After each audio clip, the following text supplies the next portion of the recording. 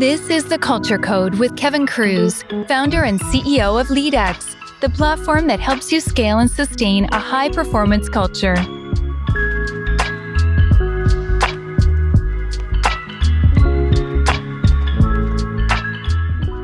All right, I see we just broke 100 on participants. So let's dive into the official part of the program.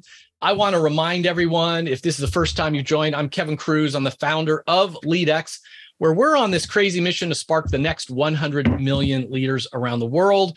We love leadership development programs and activities and systems. We're big on systems where participation is sky high. People can't wait to attend, where you are showing measurable results and bringing those measurable results to your leaders for more budget, more resources, and more support.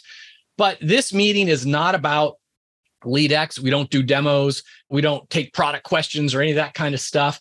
This is really, it's an invitation-only community of practice for folks who are responsible for leadership development. So we don't allow vendors. We don't allow consultants or full-time coaches. If you're one of those and somehow you got this invitation, enjoy it for the day and then follow up with this afterwards. This isn't the right time to join. We even, as LeadXers, stay out of the breakout rooms just so you can have good, honest, unbiased conversations. And the way this works is in just a few minutes, I'll be introducing our guest author, and we're going to be talking about her new book, The Art of Active Listening. We go into a breakout session, a mini breakout, so you can meet a couple of peers, expand your network, talk about what's on your mind. We've got a super cool case, Michael Cabe, and I think I saw the orange apron somewhere on my screen before. I just lost it again, but Michael, I thought that was cool. And he's going to talk about how he's using nudges for pull through at Home Depot. If we have time, we'll do another breakout. And officially, we end at 3:30 Eastern. Many of us will hang out and what we call the after party, just to talk about whatever's on our mind, either to hang out with our guest speakers and ask even more questions, or to just have fun, talk about sports, Sixers, how come they're not making any trades, things like that. Dwayne, we haven't seen you. You missed the last one. What's new in your world? Oh, you got jokes over there, you know what I mean? No, but I just got back from my honeymoon, which was absolutely phenomenal. We did some island hopping in Hawaii. Then I came back to reality. So I'm like, how do I keep the zen, right, as I touch back down in the 48, right? So it's been a fun time. It really has been. Now, someone snuck me this picture, Dwayne. Look at this photo. Congratulations, Dwayne. What a beautiful bridal party. And you clean up nicely, my friend. Look at you in a tux. Hey, only on Fridays. Fridays is a good day for me, so I was lucky. And now I also want to shout out our head of community who runs this for us, who does all the hard work. Evan Watkins just got married and went on his honeymoon a couple of weeks ago. I've been begging Evan to share a wedding photo, and he has not done it. And maybe because he knew I would just share it with the world, and he knew better than to do that. It's so nice of everyone in the chat giving the congratulations. I'm very happy for both of you. That's really cool. Yeah, and so you're back in the States, getting caught up at work and getting into the swing of things, right? Yeah. We have a big national sales meeting coming up that we're planning for, that we have 4 product launches that we're going to try to squeeze in, which doesn't make too much sense, but we're definitely trying to do that. So that's what's pretty much on the desk right now. I'm not sure if I said it in the intro. I blacked out on my own intro, but so if people don't know or remember, Dwayne, you are the director of sales training development at Hologic. And I just had a DEXA scan done. I think it was on one of your machines, Dwayne. I appreciate that, helping out the stock. Anytime you can do that, it's appreciated. But yeah, we definitely the DEXA. Actually, that was just added at our NSM just to shed a little more light on it, give a little more attention. It's definitely a part of some of our strategic imperatives in the next year or two to give a little more exposure to it. So we appreciate you being patient. Yeah, that's awesome. It was a great, easy, fast experience. I love all that. But what about you? You finished a book, my friend. Hold on. You finished a book. Yeah, it's crazy. I've been threatening to do my next book. So the best-selling book I have was my time management, 15 Secrets Success People Know About Time Management. This is just a draft cover, but next month, 11 secrets successful people know about goal setting. It's kind of weird because it's not about SMART goals. Why am I writing about goal setting? I think goals are like magic. They will change your life for the better, but they can also be evil and wreck your life. So it's like the promise and the perils of goal setting, a little of both. But thanks, Julia. Thanks, Wendy. But I also want to say, and this is just like, if people want to for personal reasons, this is not like work stuff. We're putting together a book launch team. So like, I'll send you a free copy of the book. And if you want to leave an honest review on Amazon when it comes out in a month, that's cool. And then everyone on the launch team, I'm doing this webinar called How to Write Your Own Bestseller in 2 hours a Week. And this is because in that one of the earlier after parties, several people on this group said, hey, I want to write a book. And we had a really good conversation about how like I do it, how I break it down. Because I always say like, I can never write a book. I've done 10 now, but I say, I have no idea how to write a book, but I have a system to chunk it into these bite-sized pieces that I can just put a couple hours a week in.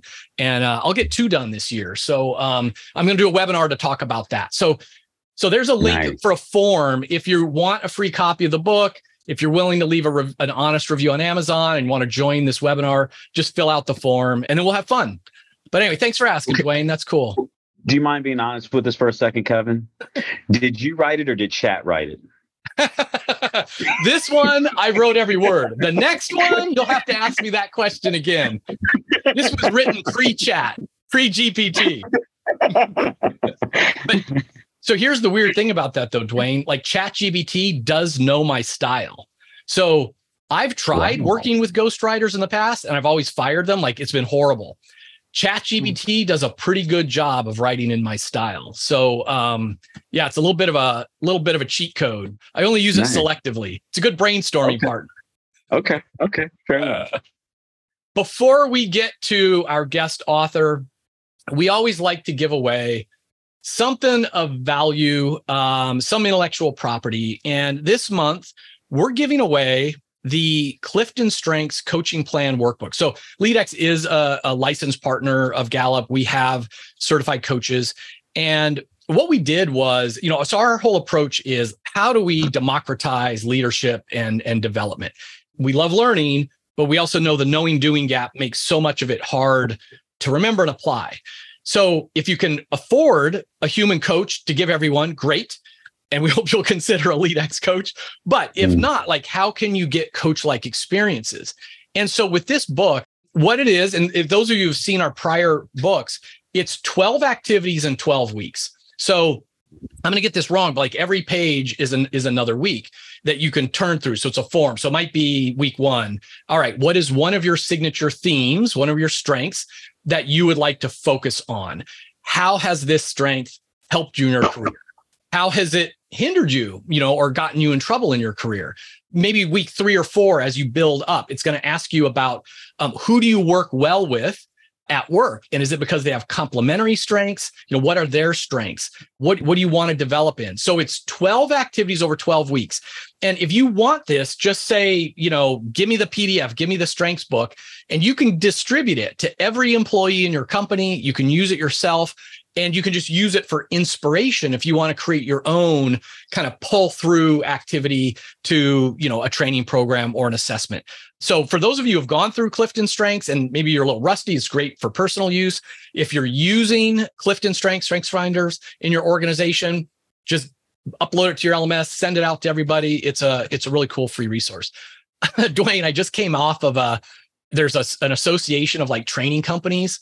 And I just came off one of their meetings about an hour ago, and I realized like everyone is selling, their workbooks, their intellectual property, their facilitator kits, and they were talking about pricing and all this stuff.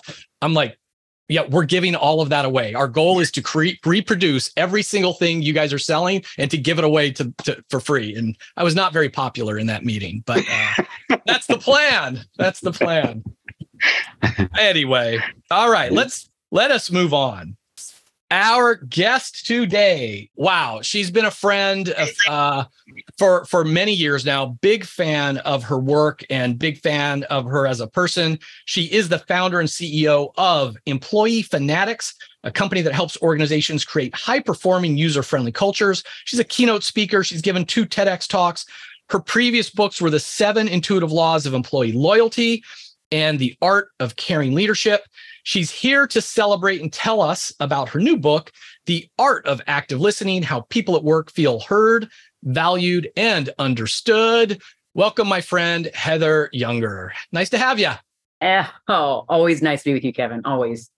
We originally connected because we're both geeks when it comes to employee engagement and employee experience, right? So we would really initially talked a lot about that. And then, of course, since so much of engagement comes from leadership development and the soft skills, it's just grown. It's been nice to see your work evolve over the years. Yes. Oh, well, one thing that you didn't really say is the first two books, Kevin was kind enough to endorse those. So Kevin's name was on the front of my first book as like the big head honcho. It is amazing how the evolution that's taken place, I think, in both of our lives. It's great to see the growth. Yeah, absolutely. I'm going to keep it real and say, when I first saw that your book was on the art of active listening, I was like, wait a minute. Everybody already knows that stuff. This is going to just teach me to make eye contact, to listen more than I speak. And then I'm supposed to parrot back to you exactly what you just said to me. That's active listening. Why are you writing a book about this? And then I read the book and it's like, oh, it's not that. So why did you want to write a book on this topic? And tell us a little bit about your unique spin. The main reason why I wanted to do it is because the way you just described it is the way most people think of it. And I wanted to change their mindset around the right way to listen. Because most people think that listening is exactly how you described, which is super frustrating for most people on the other end. And so I wanted to document for people work that I'd already been doing over the years in organizations. Our main focus at Employee Fanatics is to help organizations and leaders listen more effectively. So that whole model is one I documented there in the book, but it's the whole model that I've been working for years in both the customer and employee experience space. I just kind of got sick of just hearing people on reading surveys in listening sessions, hearing people say like no one's listening to them. They just don't have a voice. They don't feel valued. And so I was like, okay, we got listen, world, mostly leaders, we got to do something about this. So that's the reason why I took that first step forward. Love it. And I want to remind everyone on this call that you are all receiving a free copy of Heather's book, assuming we have your mailing address. So if you gave it to us when you signed up for the COP, great. If you aren't sure, or maybe you left that part blank, send an email to debbie@leadx.org, O-R-G, of course, and we'll make sure you're on the list to get a free copy of the book in the mail. So Heather, we don't have a whole lot of time to go through it, but you talk about like a 5-step cycle of active listening. So can you just walk us through that a little bit? It's the 5 steps that are there. I would say a couple of them people might think they're intuitive, or, oh, that's not something new. And what I would want to, before I get into it, I'd want to just say is that most often these things aren't always new, but it's how they're presented and it's also how they're actually practiced. And so it's the consistency of doing the things versus just knowing about them that makes all the difference. So the first step in the cycle of active listening is to recognize the unsaid. And when I'm talking about that, I'm really referring to the things that are happening in our environment that they're there and we're most often just not noticing, either because we're just running around way too much, have too many things on our plate. We want to ignore them because there's so much going on. We're overwhelmed, or we have a full lack of awareness, period, emotional awareness of organizational awareness. And so we're missing some signs. We're missing signs of discontent, things like that. So recognizing unsaid inside the book really says, okay, here's how you do it. The big way to do it is to pause. Is to pause long enough to insert times where you're able to be reflective, and also to be super present. Because if we're present, we can then be more aware of what's in front of us. And this is with all groups. So I created this book different from the last two. This one is about the workplace, but it's about all stakeholders at work. So this would be partners, this would be board members, this would be employees, this would be team members, this would be customers, this would be prospects. So this is for everyone at work, and how do we help them become more seen, heard, and valued and understood. The second step is to seek to understand. And seeking to understand, most of us have heard of that. But I think when we're seeking to understand, we're going in it first to gain something versus to give something. And so I always like to have people thinking about what their mindset is when they go into an interaction. And are they going in the interaction to serve themselves first or to serve others? I'm real big about servant leadership. So serving others first is what gets us all the other things we want to get. So I talk about the mindset, and I talk about just throwing away that stupid parroting idea. I hate it so much when we're sitting across from someone, and instead you paraphrase and include also what you see. So, listening and active listening is a sensory experience. So it includes the things we see, the things we hear, the things we feel, the things we smell, just the entire experience. That's what listening is. It's not just one way. It's like a tennis match. And if we are there and we're really present, we take in all that we are seeing and hearing and smelling. And when we do that, we were able to get a bigger picture of what's really going on. And now when we go back to them and we paraphrase what it is they just said, now we're saying, oh gosh, Kevin, I can see that, why that would really get you as frustrated as I can see you are. And let's talk a little bit more about that. And when I do that, people are like, okay, like she's really getting me because she's seeing all of me, not just part of me. And she's not going into it just to get something or gain something, but she's coming in to serve me in the moment. And that presence gets me all the results I need. The third step is to decode. And this is where most people fall down, including me, by the way. The decoding part requires that we pause. We pause long enough to reflect on what someone just said. So in that seeking phase, they've told us all this information. And now we got to go kind of back to the drawing board. We have to go back to consult with our management team. And we have to go back and do some research before we make a knee-jerk reaction and try to act on it. I always tell people like the action is a good thing. Most of us has an affinity to action, but it's that action. It is the pausing that helps us make more reflective, intelligent decisions on those people's behalf. And they see then that the distance between what they told us and the action we took had some meat in between. And so then they see all that we're willing to do on their behalf. They see all the like hills we're willing to climb for them. And now they're seeing their value in our eyes. Now they're seeing their level of importance to us when we do that and we reflect and we tell them what it is we did on their behalf. And then the fourth step is action, which is kind of intuitive. Let's take some action. And there's so many questions wrapped up in this action thing. Like when we think about it from a human capital perspective, like dealing with and working with employees or working with team members, we often say to ourselves, how much action is enough? When do we know we should act? When should we act? Is it okay not to act? Will they still feel hurt if we don't act? So all those questions are embedded in that action part. But it is in the action that people who use their voices actually feel like we have done something. They see that we've done something. They know that we've heard them when they see evidence of our listening. And that's what action does. It's evidence of our listening. And so if we can provide evidence in people's minds, then they really start to prop themselves up as far as I actually have more power than I think. They actually value me more than I ever thought they did. I'm actually kind of an important person. I have value and worth to this person in front of me. So then the question is, what am I going to do as it relates to that? How do I respond to someone who acts on my behalf? Well, I respond with more loyalty. I respond with, oh, I'm piping up. Now I'm willing to go over. Maybe if it's in a prospect or sales perspective, now I'm really opening my ears to say, maybe I want to buy from this person. If it's to an employee and like a coworkers, they're like, okay, my trust just increased because they acted on my behalf. They were compassionate as it relates to what I said. And that final step is closing the loop. And the closing the loop really is where we take what they said and we come back to them and let them know what we're going to do about it. We take what they said and we tell them what we can't do, but what we did on their behalf. Or we take what they said and we show them a compromise.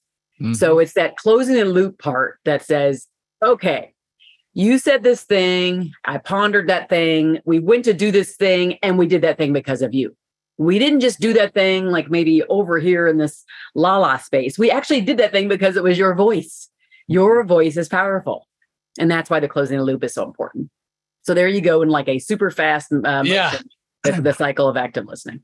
So much good stuff here. And it seems like it would be important to make sure, like, I love it. And I think a lot of people are so used to the instant response, the yes answer, the no answer, here's my decision, that going away and pondering might almost confuse them or they'll assume it's a no. So talk about that. I mean, is this just something where organizationally we need to all learn how to listen, including pause and ponder and get back to people? Or do we need to just be explicit and say, Heather, this is great, but I'm going to have to get back to you later this week. I'm going to go ponder for a while. I'm going to come back to you. Like, how do we address expectations for speed? I think it depends. There's so many things. I think when you're in the conversation with someone, the first thing you have to do is you have to see what they want from you. Because sometimes people just want you to be an ear and that's all they want. And so you need to ask permission to act. And then you need to ask them what type of action they're expecting from you. And then before you leave them, you can let them know if that's even going to be possible based upon what you know about the organization or about what you know about your team. Someone said on your notes here that they talked about enterprise engagement and culture surveys. And absolutely, that's where this model began. This is where my work began on both the employee and the customer experience side. But what I noticed is that I did the same exact thing as in all of my relationships at work. I'm not so great at this at home. I'm still working on it. But at home or at work for 25 years managing people, I would work through this cycle just as so. And I would work through the cycle when I wasn't managing people, when it was just my coworkers and my colleagues. And I would do the same thing with customers. I'm like, this thing works. And then with organizations, obviously, it did that same thing with the surveys, the listening sessions, all the things at the enterprise level as well. That's why I decided to say, you know what, let's just take this down on paper so that people can learn it. And I think that when we think about the action or we think about like responsiveness, Kevin, if it's something that's urgent, sometimes you're going to decode right on the spot. There's just not anything you can do. You're going to have to make a decision. You're not going to have a lot of time to ponder in between. And we have those situations. What I would say though, is I would venture to say that's probably 25% of the time. More often than not, we can take the time. And so what I would say is, Kevin, that feedback was amazing. And that gives me a lot to think about. And because I want to make sure I don't make a rash decision and that I'm really, truly meeting your needs, let me go back. Let me just come back to you in the next 48 hours, the next 72 hours. I want to do a little research. I want to talk to my team. I want to dig a little deeper. I want to take some time to think about this. And once I've done that, I'm going to come back to you and I'm going to come back to you with what I think we can do about it. Is that fair? And more often than not, they're like, oh, wow, shoot. Okay, wow. It says to them, they're taking me seriously. They're not just throwing a decision out there. And when we do that, we increase in their minds this sense of value, this sense of like inclusion in like the journey they're making right now in your organization, on your team. It's huge. It's huge.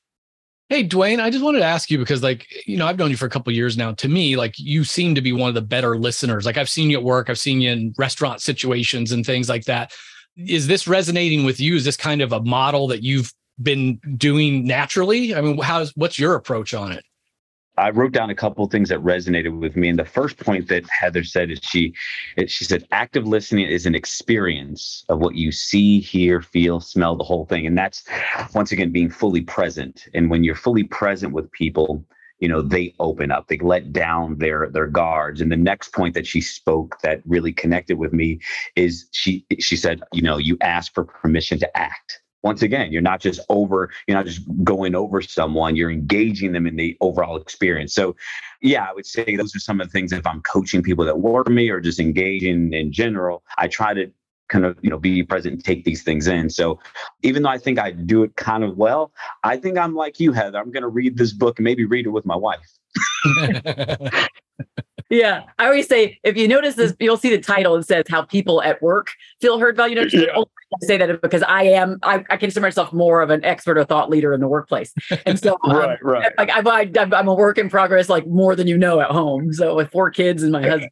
So that was the other thing on my mind, because you talked about work and then, work in progress at home. And it does seem like this is harder for all of us at home. And I had a weird experience in my newsletter I sent out recently about kind of shifting when people talk to me, including, one of my kids wants to talk about Disney, and I don't really care about Disney or the Marvel universe. I don't care about the Marvel universe.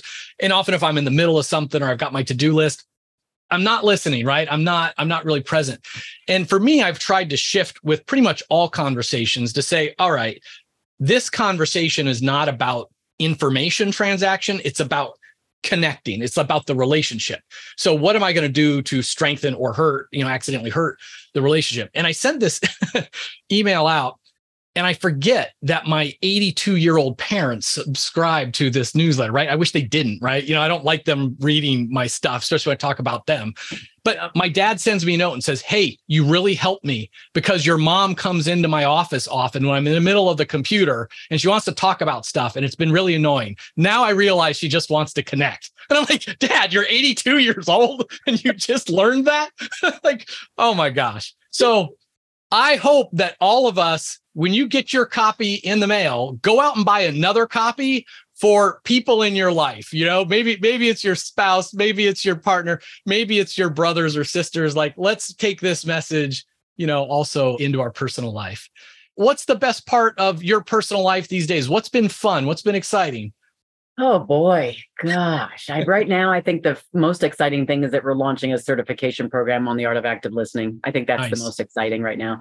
And then personally, you know what? I have amazing kids. I've got one who's in college, another one heading off to an engineering school in the fall, and just kind of like working with the third kid on what he's going to be doing next in the next couple of years. So I think it's got me really focused, right? On like, okay, how do we, raise these successful humans, and we're making sure that we support them and the roles that they, want to play in life, and what they want to, where they want to be, and just helping them get a long way. And so I think that's the really fun part of it.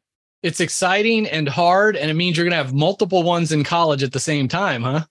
Oh, don't go there. We need to buy 3 books. Everybody buy 3 copies of Heather's book. I wish I could say books are like a huge moneymaker. I think the answer to that. Yeah, that ain't it. That ain't it.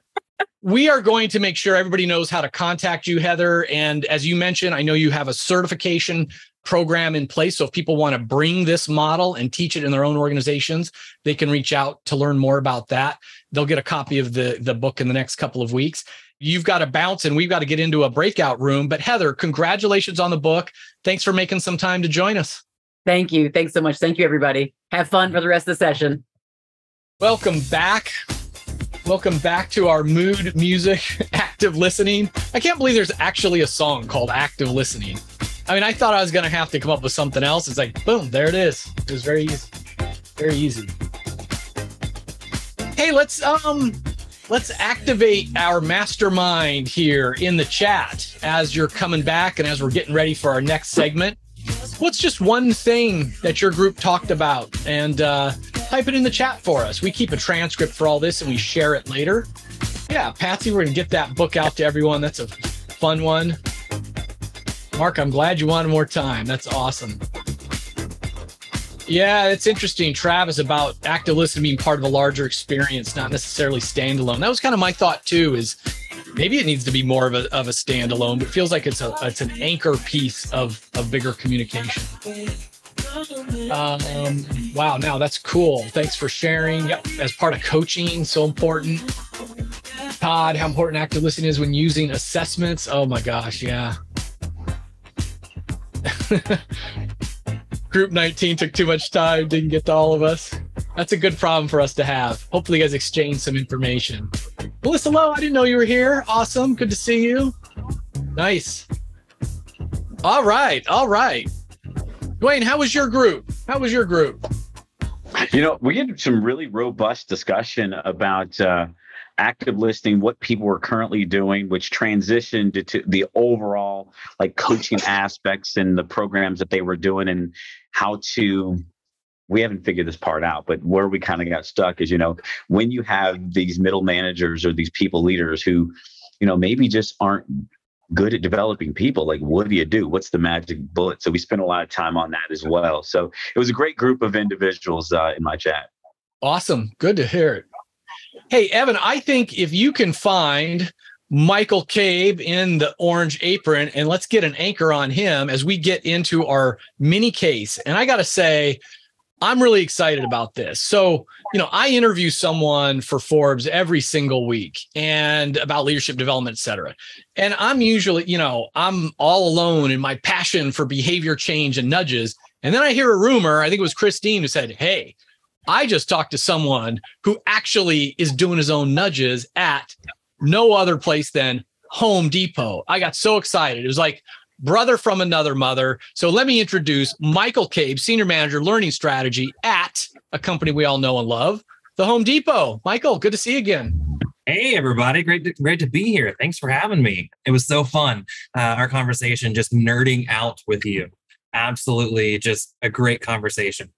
Before we dive into the case, Michael, I know people just like to get to know you, Bill, a little bit personally. Like, where's home for you? Where are you coming from today? What's a little bit about your background?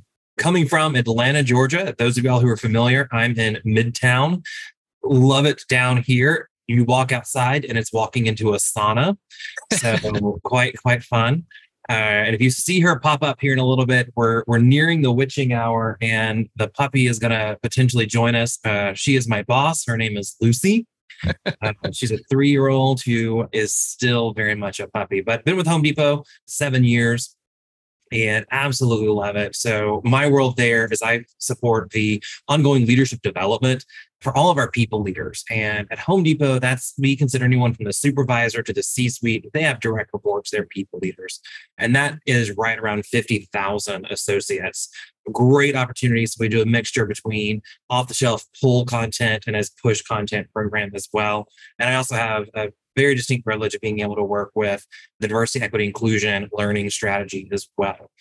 Like everybody knows Home Depot, but like, I don't think not everybody realizes, the scale, 50,000 people. And your task isn't just like, oh, the executives in the home office development. Oh no, all the supervisors and people leaders. And so, hey, I feel the pain for those of you who have to, you have an organization size of 5,000 or 10,000, like scaling leadership at all is tough. 50,000, Michael, is pretty remarkable. And I know from our chat that this kind of started back in 2019. You had a very successful high potential program done traditionally, very high touch, high quality, and you saw behavior change. You got good results, but you then realized that it wasn't going to scale at the new director level. Kind of tell us this origin of how you ended up thinking about nudges at this new program. Sure. And, to give you a little bit of context, we're an enterprise-wide leadership team. So that means I have leaders that are out in the field, that are in the stores, they're in supply chain. So driving from location A to B constantly, they're in a call center, or they're in a corporate setting, or they're working from home. So any type of environment you can imagine, we have it. So how do we make sure that we are reaching our people leaders in a way that's advantageous? So we had this program, our director, it was our high potential director program, where if you think about the world of nudges, we had small groups, maybe about 5 or 6 people, and they would have a skip level coach, and they would have to every single week do an on the job task. We were able to, with this boutique program, have that heavy hands-on check-in. So if someone was starting to fall behind, not doing what they're supposed to do, or they weren't doing quality work, I could just reach out to their coach and say, hey, what's going on? Can you bump into them and ask what's happening? That is fantastic. And we saw great results with that. But as you start to look at, this is a cohort of 45 people. Now I have to go to 50,000 people across the company. But as we're looking at our director population, that's 1,200 people. I can't break them into small enough groups that have enough people to coach that. So to be totally honest, Kevin, you and I talked about this. We failed a lot. We failed a lot. We tried everything. We did content where we were like, hey, go here, pull your content for the week and take care of it. Didn't happen. We'd have about a 2 or 3% uptick. Then we'd give them a calendar. We say, hey, here's your content. Take care of it. Do this.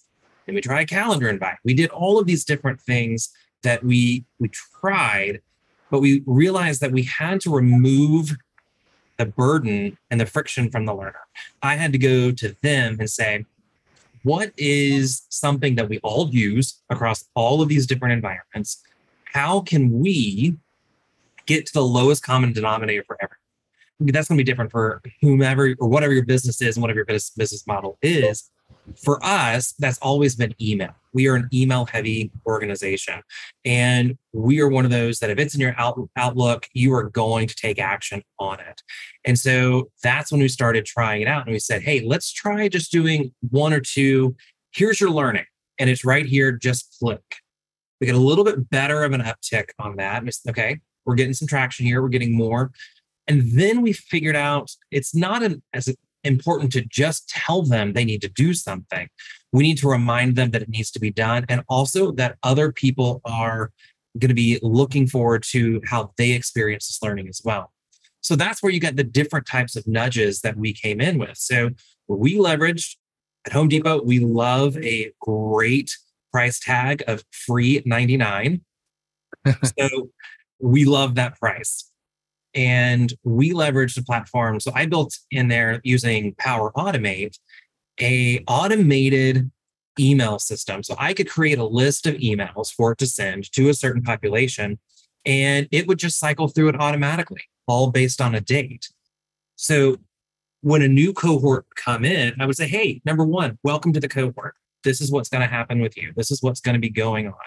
This is the parameters of the program, and here's what you should expect from us. That was day one. The week before their first team meeting, where they were supposed to discuss their learning, what they took away from it, we sent them a reminder. We said, hey, by the way, you're going to be meeting on Thursday with your group, and you're going to be discussing what you were supposed to learn this week. And it's attached in this email. This is what you should be doing. And then they meet on Thursday. And on Friday, we sent a follow-up email and said, we hope you had a great time. If you weren't able to meet, please reach out to one of your peers and learn from them. By the way, here's your next learning. We'll see you in a week. So we kept this rhythm going to where whenever they saw my name, they knew it meant action. And they knew that they had to do something. And I don't want to say use the word nag. We use the word nudge, but we really push them to say, hey, listen, this is in my inbox and I'm going to take action on it. So that's what we did. Yeah, Michael, so much stuff there that I'm going to come back to emphasize a few things that I think are really key takeaways. Everyone on the call, please feel free to ask questions in the chat, and Michael, we can take those, and or raise your digital hand, and we can pull you, turn on your mic and get you that way. Michael, I'll come back to the technical side of it as well, but it was amazing. Like you said that, like a key understanding was you need to remove the friction between the learning and the learner. Friction is something I think a lot about. I use that word a lot in the goal setting book that's coming out. I talk about, you want great habits in life. Well, reduce the friction to doing the good stuff and increase the friction on your bad behaviors. And with all of us trying to increase participation, doing behavior change at work, it's similar. It's, remove that friction. And that led you to think about put the nudges where they live. And so you mentioned that it's email at Home Depot primarily, right? And I'm curious in the audience, maybe where do the people live in your organization? Is it Teams? Is it Slack? Is it email? Is it something else? I'd love to hear in the chat where most people think that their team members live. I had someone who I actually need to get back to yesterday reached out and said, hey, we're living in salesforce.com pretty much. We need all our communication to now go through, Salesforce systems. SharePoint. Yeah, that's interesting. So that was like a key thing. You're like, hey, they're already in email. That's where the nudge is going to go. Michael, you said there was different types of nudges. Can you go a little bit deeper on that? So it wasn't like one nudge is the just reminder, do this learning thing. But what were some of the other emails that you would send out?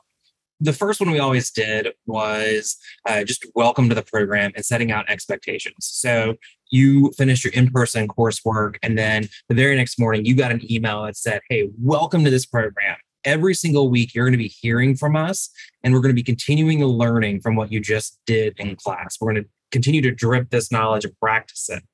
And that's what we call action learning. So on-the-job tasking, where we're saying you need to do this on the job to practice what you learned in class. So reinforcing. And this is a 6-month-long program that we have an in-person course, the first, then we have 6 months in between of this drip method where they're getting this content. At the end, they have a capstone where they talk about it again, and they have to unpack that. The first nudge was just, hey, here's a welcome to the program. Here are the expectations. Also, by the way, when you see my emails, this means in your inbox is now going to be your learning. And we actually attach in there a calendar as well as the very first assignment they're supposed to do. So that's the first nudge. So we set expectations, very clear. I'm the person that if you need help, reach out to me. If you have any questions, if you're going to miss a class, if you're going to do anything along those lines, I'm going to be your point person. So it's not coming from a generic account. And they feel as if someone is actually working with them. So you add a little accountability there.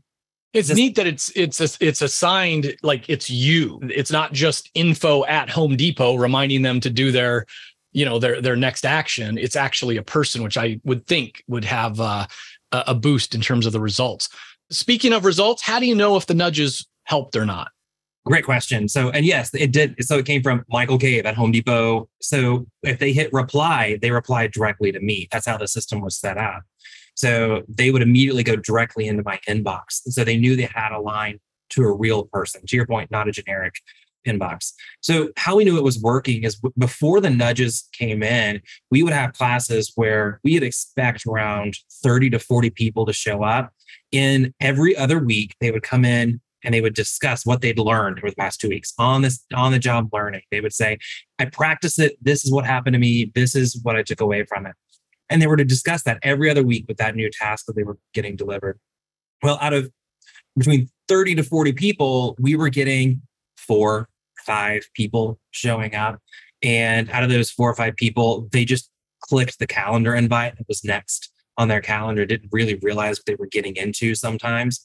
When we started the nudges, that's when people started showing up, and we saw a tenfold in that. So we started seeing folks coming in, and not only were they saying, I did it, I practiced it, but I knew what I was supposed to do, and I'm practicing with my team. Even if they said, I've been busy or I've been out on vacation this week, I understood what the assignment was. So I'm going to take it back, but let me listen to you. What did you learn from this assignment? What did you take away from it? So as I'm practicing this, I can really understand how to apply that in my own world. And that's the magic. We want people to, out of the 70-20-10 model, we really want them, that 10% to get some content. 20% is in this meeting where they're learning from others and their network. Hey, what did you learn? And that 70, we're really driving, practice this with on-the-job tasks. And that's how we drove these nudges. Is we also said the learning that we're sending to your inbox, if you were to take a look at it and we're saying, hey, practice this on the job, they look at it and they say, well, I should be doing that anyways. Why am I not? So we had that validity. Oh, this is probably something I should try and do. And so that's kind of the balance that we had. And so those meetings, now that they were doing the actual tasks because they were reminded to do them, they felt less and less like a training and development meeting and more like a standard work meeting, because people came in and said, I'm doing this with my team, solving this with my team. That's what we got the energy in there. So they were learning from doing, and it was really hard for them to discern between what is learning and what is my job, what is work, because we were weaving those together. No, that's great. That's the ultimate. I'm going to take a couple questions here from the chat. Krisha from Kaiser Permanente, you talked a little bit about this, but you can elaborate. How long after the in-person classes did the nudges occur, and how often? They start the very next day. So they walk out of class and they get home, and the very next morning in their inbox, they have the welcome to the program. These are the expectations. And then the way it works is they have 2 weeks to do their assignment. So they got the welcome email. The Monday before their discussion group, which those discussion groups would be an hour where they break into breakout groups every other Thursday, and they would talk and learn and share their learnings. The Monday before that, they would get a reminder, hey, make sure you've done your action learning, make sure you've done your tasks, so you are prepared for the discussion on Thursday. They go to their session on Thursday. On Friday, they get a thanks for coming email. I hope you had a good discussion. If not, catch up. But here's the next learning. So they would have in 1 week, and we'd leave them alone. So I see that, did they have email fatigue? They'd only get 2 emails from us every other week. So on that Monday before their session and the Friday after their session. And then the week in between sessions, they got no communications from us. So they knew when they saw our emails coming through, oh, my class is coming up. I've got to get my homework done. So every other week they were getting 2 emails from us, one on Monday and one on Friday. So I wanted to come back to this too. People are asking to go deeper into the technology. Like, how the heck did you pre-schedule all these nudges going to the right people at the right time? I had a lot more hair before I figured this out.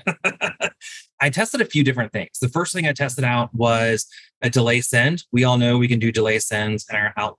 So tried that and learned a little glitch that most times if you don't log into Outlook, it doesn't do the delay send. It can snag, so it won't go. So it became dependent on me being in the office or on my computer in order for these to be sent out. And so there was a flaw in the system. So then we started looking around, and I found that Microsoft Office, as part of our Microsoft licensing, has this platform called Power Automate. And what it does is it goes and automates some administrative tasks that you want to see. So if you want to have, let's say someone sends you an email and it's a to-do, you can have it go into a form for a checklist. It does a lot of different administrative tasks for you. But one of the things it can do is it can do basically a basic if-then statement. If this is true, then do this. And it can give you an action to do. So it just took a little bit of tinkering and figuring out. So I was able to leverage SharePoint, where I built a couple of different SharePoint sites where I had different information needed. And then I had the Power Automate connect all of those together. And it was all date sensitive. So instead of it having some sort of like timer in 3 days or something along those lines, it will actually say on X date, send Y email. And it goes through an if then statement, and then it sends that email. That's great. Yep. Crystal Richards dropped the link to more information about Power Automate getting started. Thanks for that. Kevin at BCBS said, did I hear correctly? Michael has a bi-weekly assignment for 6 months on a single workshop topic. Talk about the topics in this program and then how those tied to the cadence of your nudges. I work with an incredible team. Jennifer Ferrara is, if y'all haven't heard of her, got to meet her, she's incredible. So she was the one architecting the topics behind this program. And what we did is we have for the director program, we have a 2-day in-person event, and then 6 months later, another 2-day in-person event. And for the 6 months in between those, that's when we're doing those every other week action learnings. For the first 3 months of that 6 months, we are unpacking everything they learned in the workshop the first 2 days. And we're saying, you've learned this, now let's go and practice this on the job. Let's go and let you kick the tires a little bit and figure out how to make this your own. The last 3 months, what we did was we started preparing them for the second 2-day session. So that was going to be more around team building, understanding your team, understanding how to set strategy for your team. And with that, we started getting them to basically build their workbook that they were going to come into the second session with, and then they were going to workshop that together. So the second session was unpacking what they had been slowly working through the last 3 months. And that made that second session incredibly more powerful because they've already been working on it. So instead of coming in to learn, they came in to really just zhuzh it all and finesse it. Yeah, Michael, it's interesting. I'm glad you broke that out because I'd forgotten about that. And with the LeadX nudge engine, people often will use it either to do the pre-work before the live session or as post-work to help them apply it, back on the job. And so you're doing sort of like the pull through in the first 3 months and then the pre for the following 3 months for that capstone. It's kind of a neat way to switch it up. We're getting a question from Kim about, how do you reach your frontline leaders out on the floor, not on a computer or cell phone, maybe for safety reasons. I'm not sure if that was your audience for this, but talk about reaching the different folks. Yeah. So for us at the Home Depot, we have email addresses that only go to a certain population within the organization. The overall size of the Home Depot is around 500,000 associates. So we don't have email addresses for everyone. For our frontline associates, if they are in the store, the vast majority of them have a device in their hand that's provided when they come in. So an iPhone they can leverage that has training loaded into it. For folks that might be in our supply chain areas, they're going to need to go to a training computer. So that's going to be located in the break room, an area like that. And we use Workday Learning for that. And so all of our associates who don't have an email address are to be notified by their leadership they have training to complete. So just due to the size and scale, we're not able to go directly to every single associate. And that does make it a little bit more difficult when you want to kind of have that drip method through the entire organization. So that is something we struggle with as well. Yeah. And that reminds me, I can't remember if we talked about this when we were doing the article, but Michael, you talked about you had success with like fillable PDF forms as part of your nudge activities, right? And I think it was funny because so LeadX, when we started, we put all our activities into fillable PDFs. We have these beautiful fillable PDFs. We have hundreds of them. But one of the pieces of information that we got back in terms of a critique was, I can't fill out the PDF on my smartphone. It's, I can't type. It doesn't scroll right. So we, in the last year and a half, have gone through this huge effort to replace all of our fillable PDFs with text equivalents, article equivalents, unless someone launches it. So I think, you've had success with the PDFs, but it's, again, the assumption of knowing where your audience is going to access it. And they were going to be on laptops or desktops, right? That and tablets. So the bulk of them, in this audience are going to have tablets to be able to leverage, or especially for those that are more Road Warriors, they have a tablet that has a cell phone plan attached to it. So they have the ability just to type directly into it. For folks that don't have that capacity, that's when we go back into our traditional LMS system and have them work through that. But for our folks that are on the go, that have the access to this different technology, it's the lowest common denominator for them is to do those fillable PDFs. Again, we went and said, hey, this works for us. This works for our population. And that's where you all have to go and figure out for your own group. What worked for us is not going to work for you. We have different environments, and there are even environments within our group that people get a little bit frustrated. They would much rather have that shiny technology of some sort that they could do that article type fill in piece. But if I'm leveraging an iPad in the field, that's not going to work. So for a smaller population of folks that are going to be working on their computer, that's great.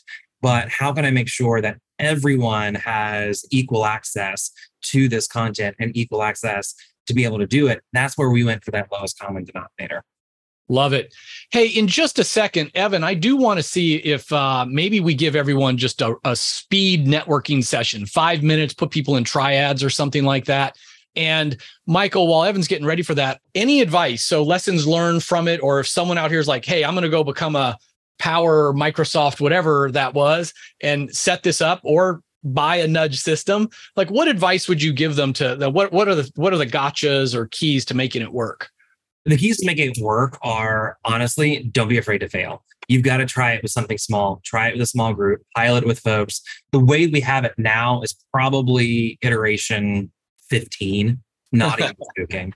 So fail, but fail fast. And make sure that you're saying, hey, does this work? Where does it not work? Where's the friction? Okay, what did we learn? And then move on. And don't get attached to the process, just get attached to the outcome. How do we drive that outcome? How we get there is always going to be flexible, but always driving to that outcome. Love it, Michael. Thank you for sharing. I hope you're going to stick around for a few more minutes. Michael, thanks again for giving us your time and your wisdom. It was great to do the Forbes piece, and it was great to have you here. You could tell the comments really lit up, and I'm sure you're going to be a popular guy on LinkedIn as everyone reaches out now and tries to connect to pick your brain some more. I also asked Evan to drop a link to we have an ebook called Nudging Leaders, which of course is sort of more philosophical. Our experience is using, our nudge engine, but the approach is the same no matter what technology it is. So that's great. Dwayne, as we wrap up, any final words for the week, for the monthly meeting? Yeah, I would say that, right now we're essentially halfway through, right, the year, and there's probably programs and people and things we've tried, and it may have failed and has caused us pain. And I would just encourage all of us to take a look at it. It's kind of like when you're crossing monkey bars, let go of that pain in order to move forward. And because you may have tried to execute it, but maybe it wasn't executed at the right level. So don't be afraid to revisit some of the people and projects that you may have fallen short on. Love that. Awesome message. On that note, everyone, feel free to stick around. We're going to hang out for a few more minutes for the after party and talk about whatever we want to talk about.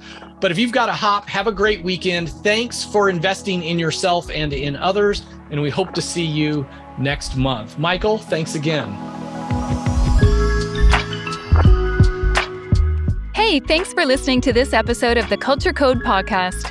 Are you looking to build, refine, or revamp a training program? We team up with companies like Northwestern Mutual, Syneos Health, and Duck Creek Technologies to roll out highly engaging training series for emerging leaders, new managers, women in leadership, high potential managers, sales enablement, and more.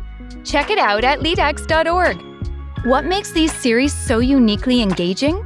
We help you build a full system of development that leverages our cutting-edge platform and world-class training.